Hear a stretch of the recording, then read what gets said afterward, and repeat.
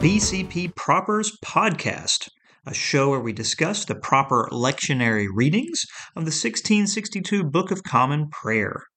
I'm your host, Stephen Wedgeworth, the rector of Christ Church in South Bend, Indiana. Thanks for joining us again. Now, it's been a couple weeks since the last episode. That's because I've had a lot going on, both in my family life and at church. Some very good things, some very hard things. And so we took a little bit of a break, and I thought I should do a full break, not only breaking from my day job, but also things like the podcast. But now I'm getting back into the swing of things. And so we've missed the 3 weeks leading up to Lent, the pre-Lenten season. But now here we are at the beginning of Lent. This Wednesday is the first day of the new season, commonly called Ash Wednesday. And for this episode, I'd like to look at the 1662 BCP Ash Wednesday. What do we see there? What do we not see there? And what are all of these various Bible selections and prayers teaching us? So the first thing to notice, it's a Wednesday, it's not a Sunday. It is a red letter day, but there's no particular Ash Wednesday liturgy like you would expect now. What you see is there are proper psalms for morning and evening prayer on Ash Wednesday. There are not proper first and second lessons, though. So you would carry on your daily office, but using the proper psalms. We do see a propers for the Lord's Supper. So there would be a specific Ash Wednesday Eucharistic service. Those would be plugged into the standard Holy Communion liturgy, though. So it's a proper collect of the day, proper epistle, proper gospel, but then otherwise the communion service as is normal. And yes, a communion service on Ash Wednesday, what you would think of as a fast day. So the BCP is not thinking that you're going to skip communion here. Quite the contrary. It has a particular set of communion propers. Now, you might forego it. You may just do the anti-communion portion. That would be up to you, but there's nothing in the theology of the BCP which would seek to separate communion and Ash Wednesday. And then there's one more thing you find in the BCP. It is a recommendation to be used at Ash Wednesday, but also other days, and that is the Commination service. Commination is a word that means God's judgment. And this service is what a classical Anglican would do on Ash Wednesday, in addition to the communion service, but could also be done in other parts of the year. And in that service, you do have the proper reading. The climax of the service really is Psalm 51. So we'll be talking about all of that in this episode. I'll start with the communion propers, and then we'll briefly discuss the proper psalms, and then we'll look at the commination liturgy. So for the Holy Communion on Ash Wednesday, here's the collect of the day. I'll read it and then discuss. Almighty and everlasting God, who hatest nothing that thou hast made, and dost forgive the sins of all those who are penitent. Create and make in us new and contrite hearts, that we, worthily lamenting our sins and acknowledging our wretchedness, may obtain of thee, the God of all mercy, perfect remission and forgiveness, through Jesus Christ our Lord. Now, this collect is an original creation of Thomas Cranmer's, but it's not entirely original. He's carrying over a significant portion of the collect, which would have been present in the Sarum Rite Missal. That's the older English breviary or liturgy manual coming from Salisbury. Sarum and Salisbury are the same thing. And this is widely used across the Middle Ages, not only in England, and it still actually is allowed to be used by Roman Catholics in certain contexts. So Cranmer is starting with a Sarum right. He's keeping the basic outline of the prayer, and then he's making changes. Also of interest is that opening line about God who hates nothing that he has made. That's actually coming from the apocryphal book of Wisdom. And you'll see that as actually a selected reading in Catholic liturgies even today. So I say it's an original composition of Cranmer, but I don't want to overstate the originality. He's starting with features that would have been traditional in the day, but he makes changes. So what you don't see in this collect is any explicit statement about fasting. Now, yes, he's going to be for fasting, even fasting during Lent. He'll support that. But that's not here in this collect, and you don't see a connection between fasting and receiving the forgiveness of sins. So that would have been the big change here. Instead, he's got an emphasis on God making new hearts so that we can truly repent. And that's going to be the main theme throughout all of the Book of Common Prayer Ash Wednesday services. The internal transformation, which is required. And that leads us to the scriptural propers. The epistle reading is from the Old Testament. So, one of those occasions where it's not actually an epistle. This reading comes from the prophet Joel, chapter 2. Turn ye even to me, saith the Lord, with all your heart, and with fasting, and with weeping, and with mourning, and rend your heart, and not your garments. Turn unto the Lord your God, for he is gracious and merciful, slow to anger, and of great kindness, and repenteth him of the evil. It goes on through verse 17, but I'll stop there. And what you have here is, yes, an acknowledgement of fasting. Later on, he talks about having a solemn assembly. So there's not a polemic against externals, but there is that straightforward, direct statement that what's more important is rending your heart. And so, if you were to rend your garment in a spontaneous demonstration of anguish and repentance, that wouldn't necessarily be sin. But Joel's saying you've got to do more than that. And if you're only doing that, then it is a waste. Why draw near in words, but not your heart? What God really wants to see is the broken and the contrite heart, the lowly spirit. And so turn to the Lord with your heart, true repentance, and then God will spare us. Gather the people, sanctify the congregation, assemble the elders. Yes, bring everybody together. Let's have a worship service. But let us make sure that we are speaking from the heart, that we're calling out with sincerity. And if we do that, then Joel tells us that the Lord will hear our prayer. He will spare his people. He will defend us against our enemies. So we can see that Ash Wednesday, it's already getting that tone. We are repenting.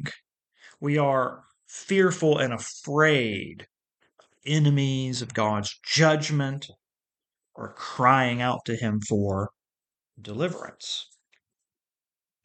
And then the gospel reading comes from Matthew chapter 6, verse 16 through 21.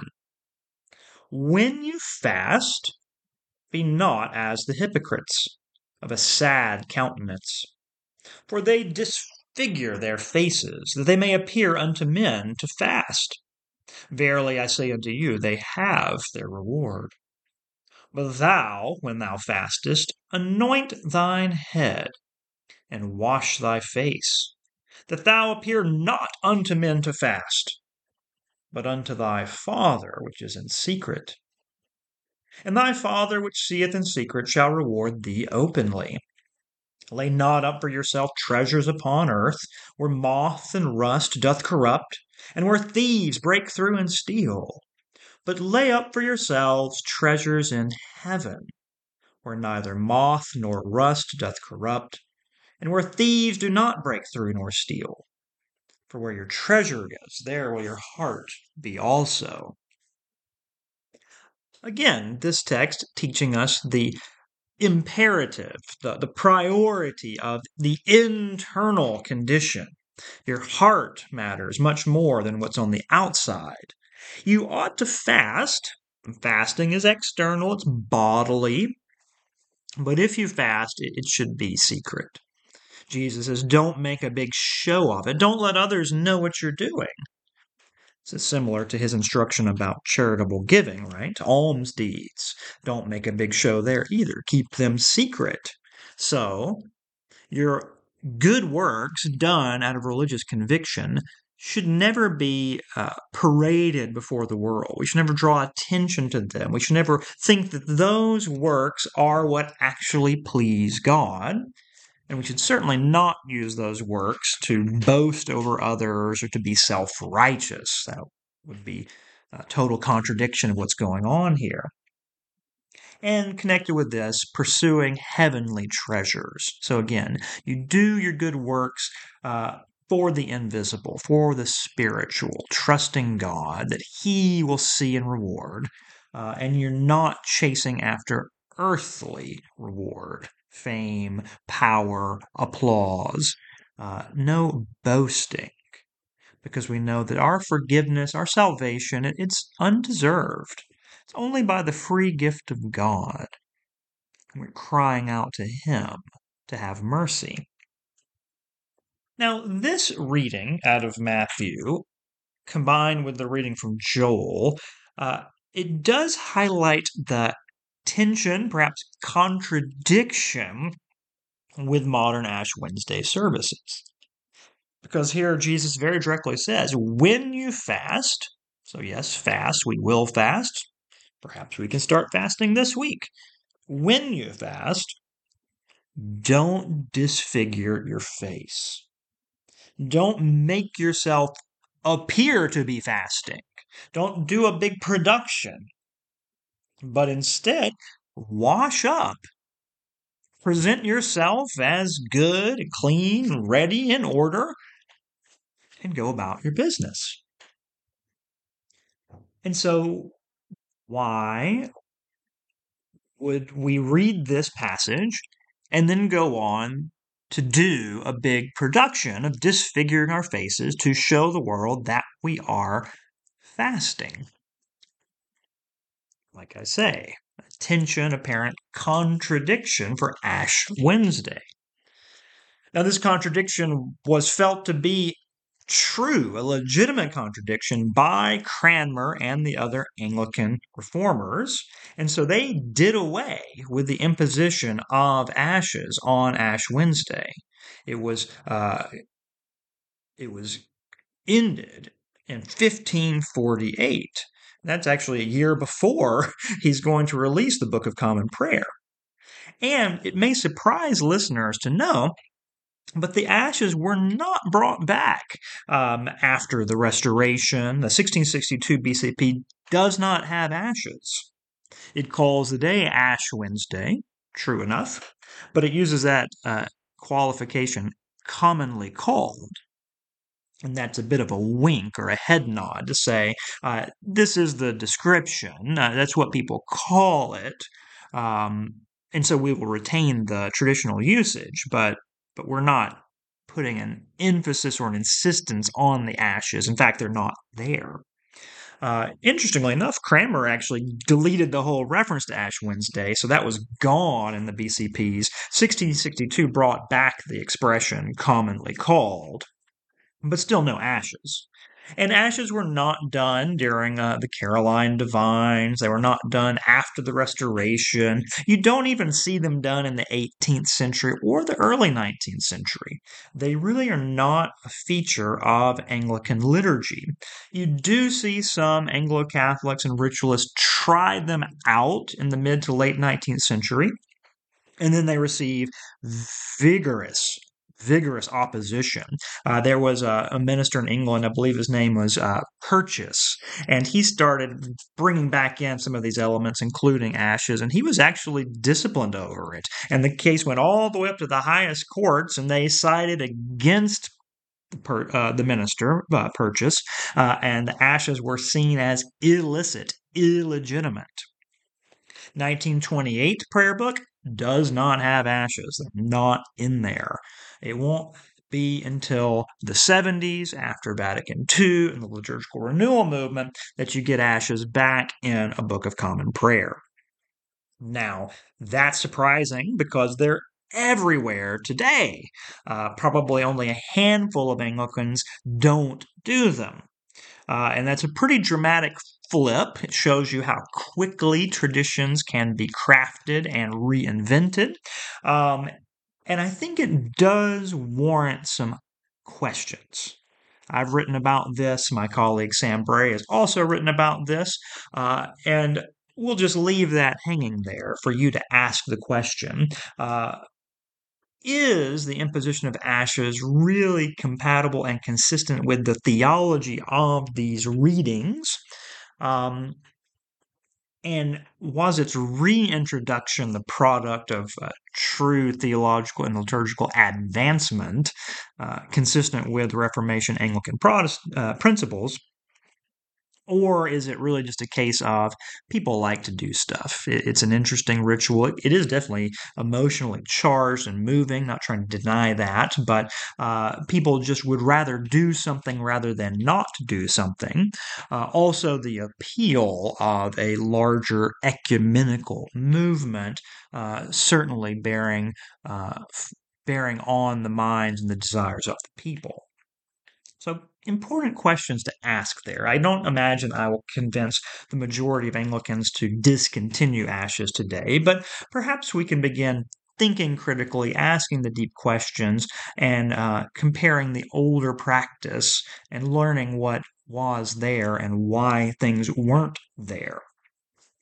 I would be curious to know when Matthew 6 began to be read on the first day of Lent. The timeline there would be fascinating. I do know that the Sarum Rite liturgy, which we mentioned Cranmer was starting with, that did have imposition of ashes on Ash Wednesday. That's about the 11th century when that's happening. So they were present at least by then. However, the older Galatian sacramentary, and this would have been a Christian liturgy manual, has the various orders of service as well as certain collection of scripture readings and prayers. That goes back to the 5th century. At least in part, and then is in more of a full form by the 8th century. It doesn't have the imposition of ashes for Ash Wednesday. So, no Ash Wednesday as we understand it in the 8th century. It is there by the 11th. So I'd be curious to know when the reading of Matthew 6 came about. My guess is it was first, because it seems odd to already have the practice of ashes and then choose a text which would seem to militate against it. Seems more likely you already had the text there because it was a season to talk about fasting, how to do it rightly. And then this liturgical practice is added later, and perhaps people don't harmonize them or they don't work through it all. I could see that happening more easily than having the practice and then going out and choosing a text which would seem to challenge it. Seems like that would cause a bit of whiplash, but I don't know for sure. Maybe a listener out there knows some of the history to that. I would be curious to learn more. So, into my little spiel on Ashes and Ash Wednesday. What do we see, though, beyond the communion propers in the BCP? Well, we see something very interesting. A really fascinating collection of psalms and the Commination liturgy.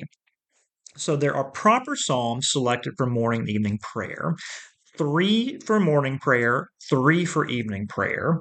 And then there's another psalm selected during the Commination liturgy. So that gives you 7 proper psalms for Ash Wednesday. And these 7 psalms are the ones that are traditionally referred to as the 7 penitential psalms. The first 3 of those 7 are read in morning prayer. The second 3 of those 7 are read in evening prayer. And then in the middle, the center of the 7 is Psalm 51, the biggest, most famous penitential psalm. That one is read in the Commination service. Grouping these psalms as 7, that goes back to around the 6th century. We see it in the Christian author Cassiodorus. He refers to 7 penitential psalms. Earlier than that, we can find at least 4 of these 7 being referred to as the penitential psalms. We see that as early as Augustine of Hippo. So, like so many things in church history, you had certain ones, 4 penitential psalms, and then people said, what's better than 4? 7. Seven's a good number. So 3 other penitential psalms were selected, and then once you have 7, well, of course, you're not going to add any more, right? So it's one of the trends of history, kind of working your way up to a catchy or symbolic collection, and then finalizing it. There's nothing sacred about that. I don't think there's anything wrong with it. And I think it is very interesting to have certain psalms that are deemed to be especially appropriate for penance, repentance, crying out to God. But there are probably other psalms that could also be used. Nothing absolute about the selection. But they do have the burden of history. They have that benefit, and the 6th century is fairly old. So by the time of the Reformation, they had the sheen of antiquity upon them. The first 3 are going to appear in morning prayer, and these are Psalms using the Hebraic numbering which the Protestants used, Psalm 6, Psalm 32, and Psalm 38. And you'll see Psalm 6 cries out for help, asking God to show mercy, and acknowledging a fear of death and enemies around you who seek your harm. So that sets the tone of what we're concerned about with our repentance. Sin on the mind draws us to the wages of sin, which is death, and then the fear of what our enemies will say, the accusations, even from Satan. So we cry out to God to deliver us from this. And then comes Psalm 32. Now, this is much needed on the heels of Psalm 6 because Psalm 32 is about forgiveness. So, yes, we're repenting, we're crying out and confessing our sins, but Psalm 32 also says, "Blessed are the man whose sins are not counted, against whom God does not impute sin." This is quoted by Paul in Romans, teaching the doctrine of imputation, that because of God's mercy, and ultimately we know the work of Christ on the cross, God doesn't count our sins. He doesn't hold them against us. So when we confess and repent, our sins are gone, at least in God's judgment. And then the third of the Psalms for the morning prayer is 38, which really emphasizes God's judgment, the effects of God's judgment, the appearance of cursing and affliction. So we cry out to God, hasten to help us. So there's sort of a sandwich here of emphasis on judgment and the anxiety within forgiveness in the middle of those psalms. And then evening prayer, we have Psalms 102, 130, and 143. And this is perhaps the reverse. The first and the third have lots of statements about how God's going to help. He's going to deliver. There's a bit more of an expectation of deliverance. whereas the one in the middle is very down and dark and crying out from the depths. So, Psalm 102, we're crying for help. We meditate on our limitations, our temporality, and then we consider God's timelessness. He is forever, He does not change. And God's timelessness is then connected to His faithfulness. Since He's always the same, He doesn't change. We are not destroyed, we're not consumed. He remembers His covenant and delivers us. What's interesting about Psalm 102 is it gets cited by Hebrews chapter 1, and Hebrews applies the God who doesn't change, the one who rolls up the heavens and the earth like a vesture but remains always as He is, applies that to the Son. Jesus is this God. And so, though God is outside of time and space, He never changes, He is eternal, He is infinite, He is immutable. He enters into our world and takes on human nature and flesh. He lives within a world of temporality that gets complicated on the systematics. Pardon me not saying everything. In His humanity, He is changing and passable and suffers and dies so that He can save us, deliver us, hear our cry for help, and defend us. The next for evening prayer, Psalm 130. Many people will know this as "From the depths of woe I cry to thee, my voice of lamentation." The Coverdale translation says, "Out of the depths I cry." If thou, O Lord, should count our iniquities, who could stand before thee? And so just an acknowledgement that we're really low. We're really in the depths here. We need God's help. And if we were to stand on our own merits, we would fail.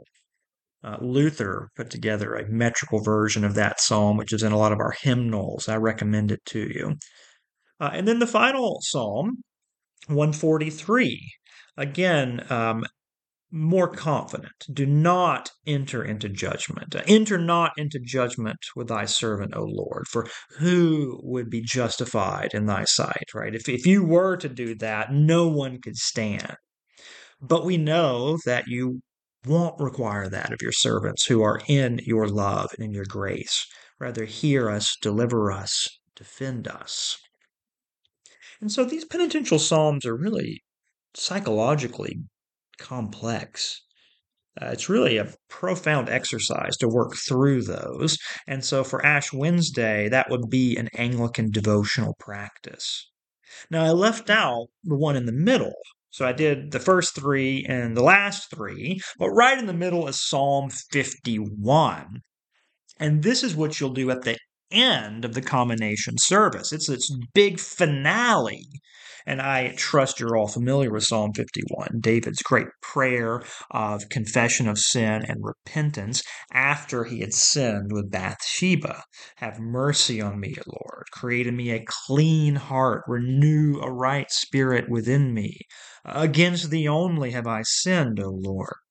I was conceived in iniquity, and sin did my mother bring me forth. Purge me with hyssop, make me white as snow. Then I will teach offenders thy ways. A really famous passage, a model of how to deal with sin, how to repent, and the acknowledgement that God does create clean hearts. A broken heart, O Lord, thou wilt not despise. A broken and a contrite spirit. These are the true sacrifices of God. So Psalm 51 is an amazing piece of theology for the Old Testament, isn't it? Showing that the external sacrificial rites were always external. They were symbolic. They were signs. And the true sacrifice of God was from the heart. And so that ties in with those communion propers from Joel and from Matthew. God really wants our heart. He wants true repentance. And that's the goal of Ash Wednesday. That's the goal of the whole Lenten season, isn't it? We're fasting, but not in order to fast. We're fasting in order to repent so that our internal man might be transformed. Now let's talk a little bit more about this commination service. This is what you'll turn to if you're looking for the Ash Wednesday service. You're in the BCP. What do I do for Ash Wednesday? This is probably what you'll come upon if you're in the older BCPs, because there's not another one other than the communion service. And the commination, it's very interesting. I'll read the subtitle here to tell you what it's about.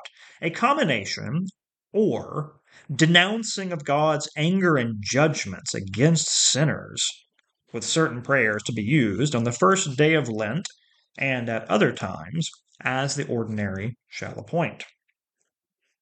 Now, it begins with this introduction that in the early church there was a particular sort of discipline at the beginning of Lent. Those people who stood convicted of notorious sin were put to open penance and punished in this world so their souls might be saved on the day of the Lord, that others might learn from this example.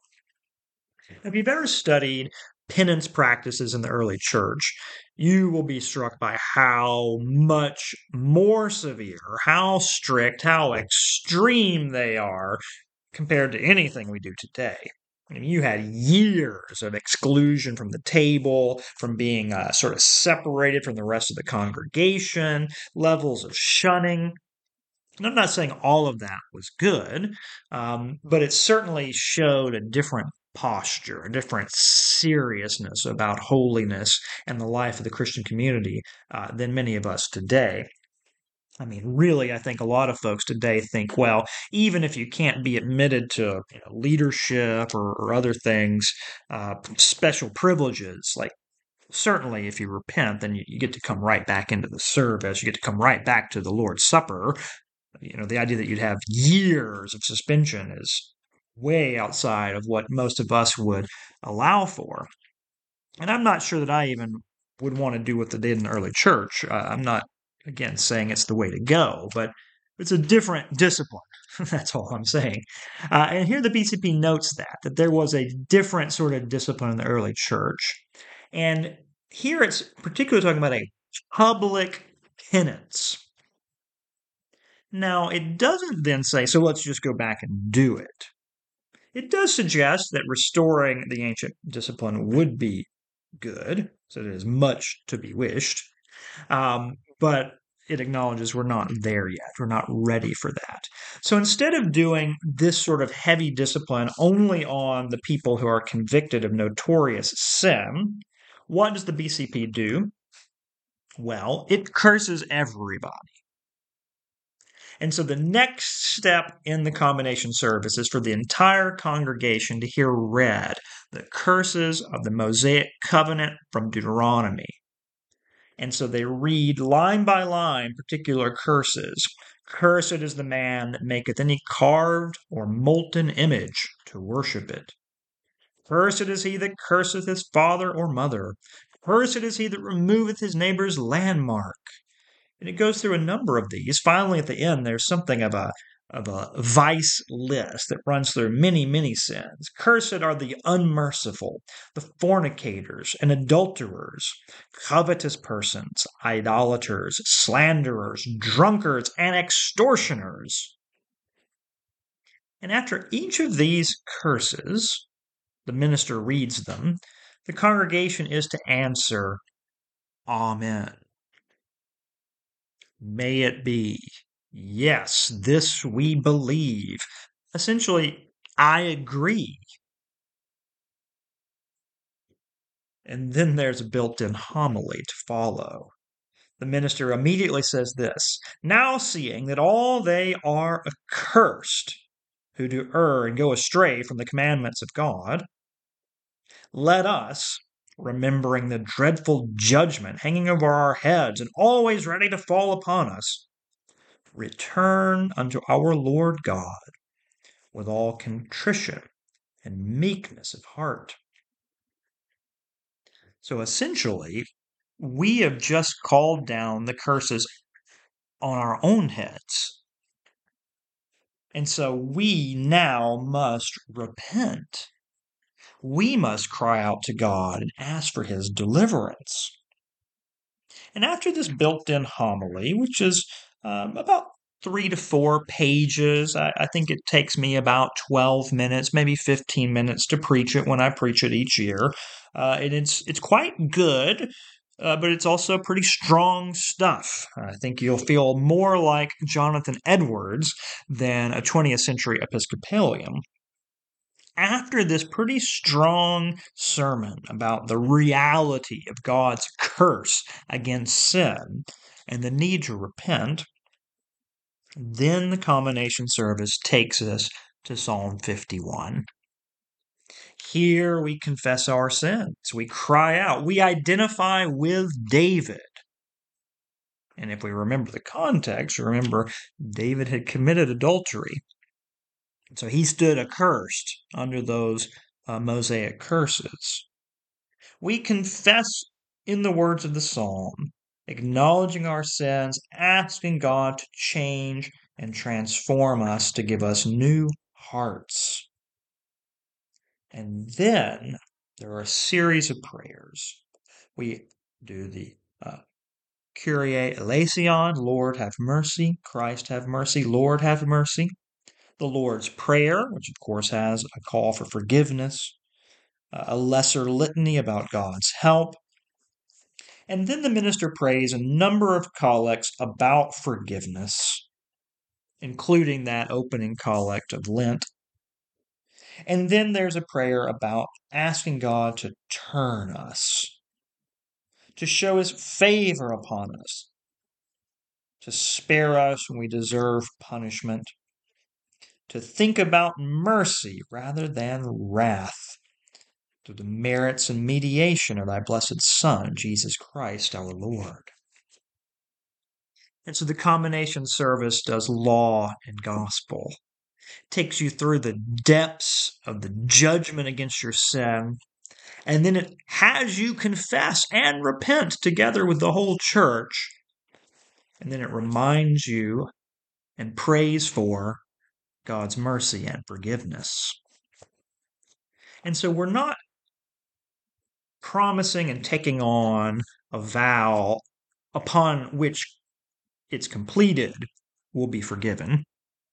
We're not suggesting that our fasting will earn the forgiveness, but rather we are breaking, we are being broken, we are laying bare our souls and actually crying out to God together and then receiving his free mercy in Christ Jesus.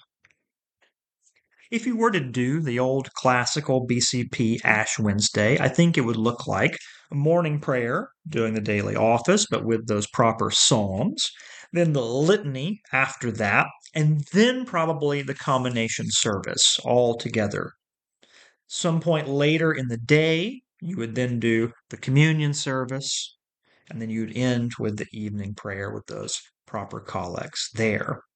And you really would see emotion at that point, starting off in the depths and the darkness, talking about judgment, moving into that Commination service, which goes from law to gospel. Then the communion service itself, which stresses the interiority, the spirituality of our repentance, and it takes you through the communion liturgy, which has the law and the gospel, the forgiveness and the Lord's Supper there at the high point, and then finishing up with evening prayer with those final three psalms, which have much more of an emphasis on God's forgiving, his delivering. And so a bit of an arc throughout the day, very scripture saturated.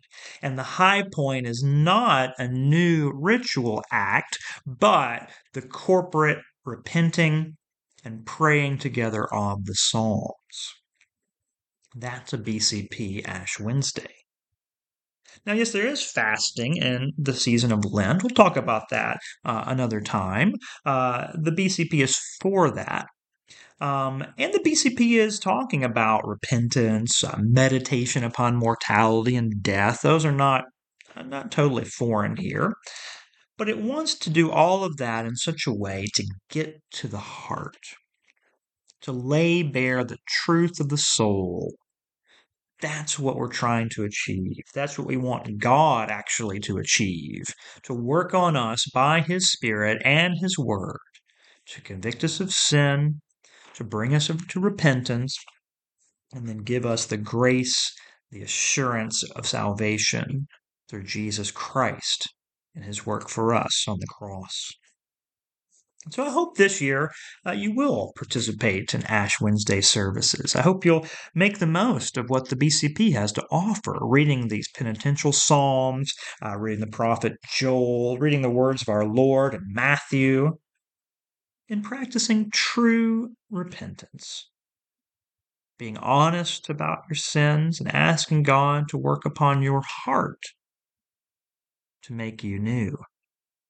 The law and the gospel working together to convert the sinner, to continue to change the Christian, that we might perpetually return unto our God. This is how to start the season of Lent. And really, this is the life of repentance that should accompany the Christian throughout the rest of his days. Well, thank you for listening. My name is Stephen Wedgeworth. This is the BCP Propers podcast. If you've enjoyed what you've heard, I hope you'll tune in again. Feel free to share with others. Check out past episodes and go get a copy of the 1662 Book of Common Prayer.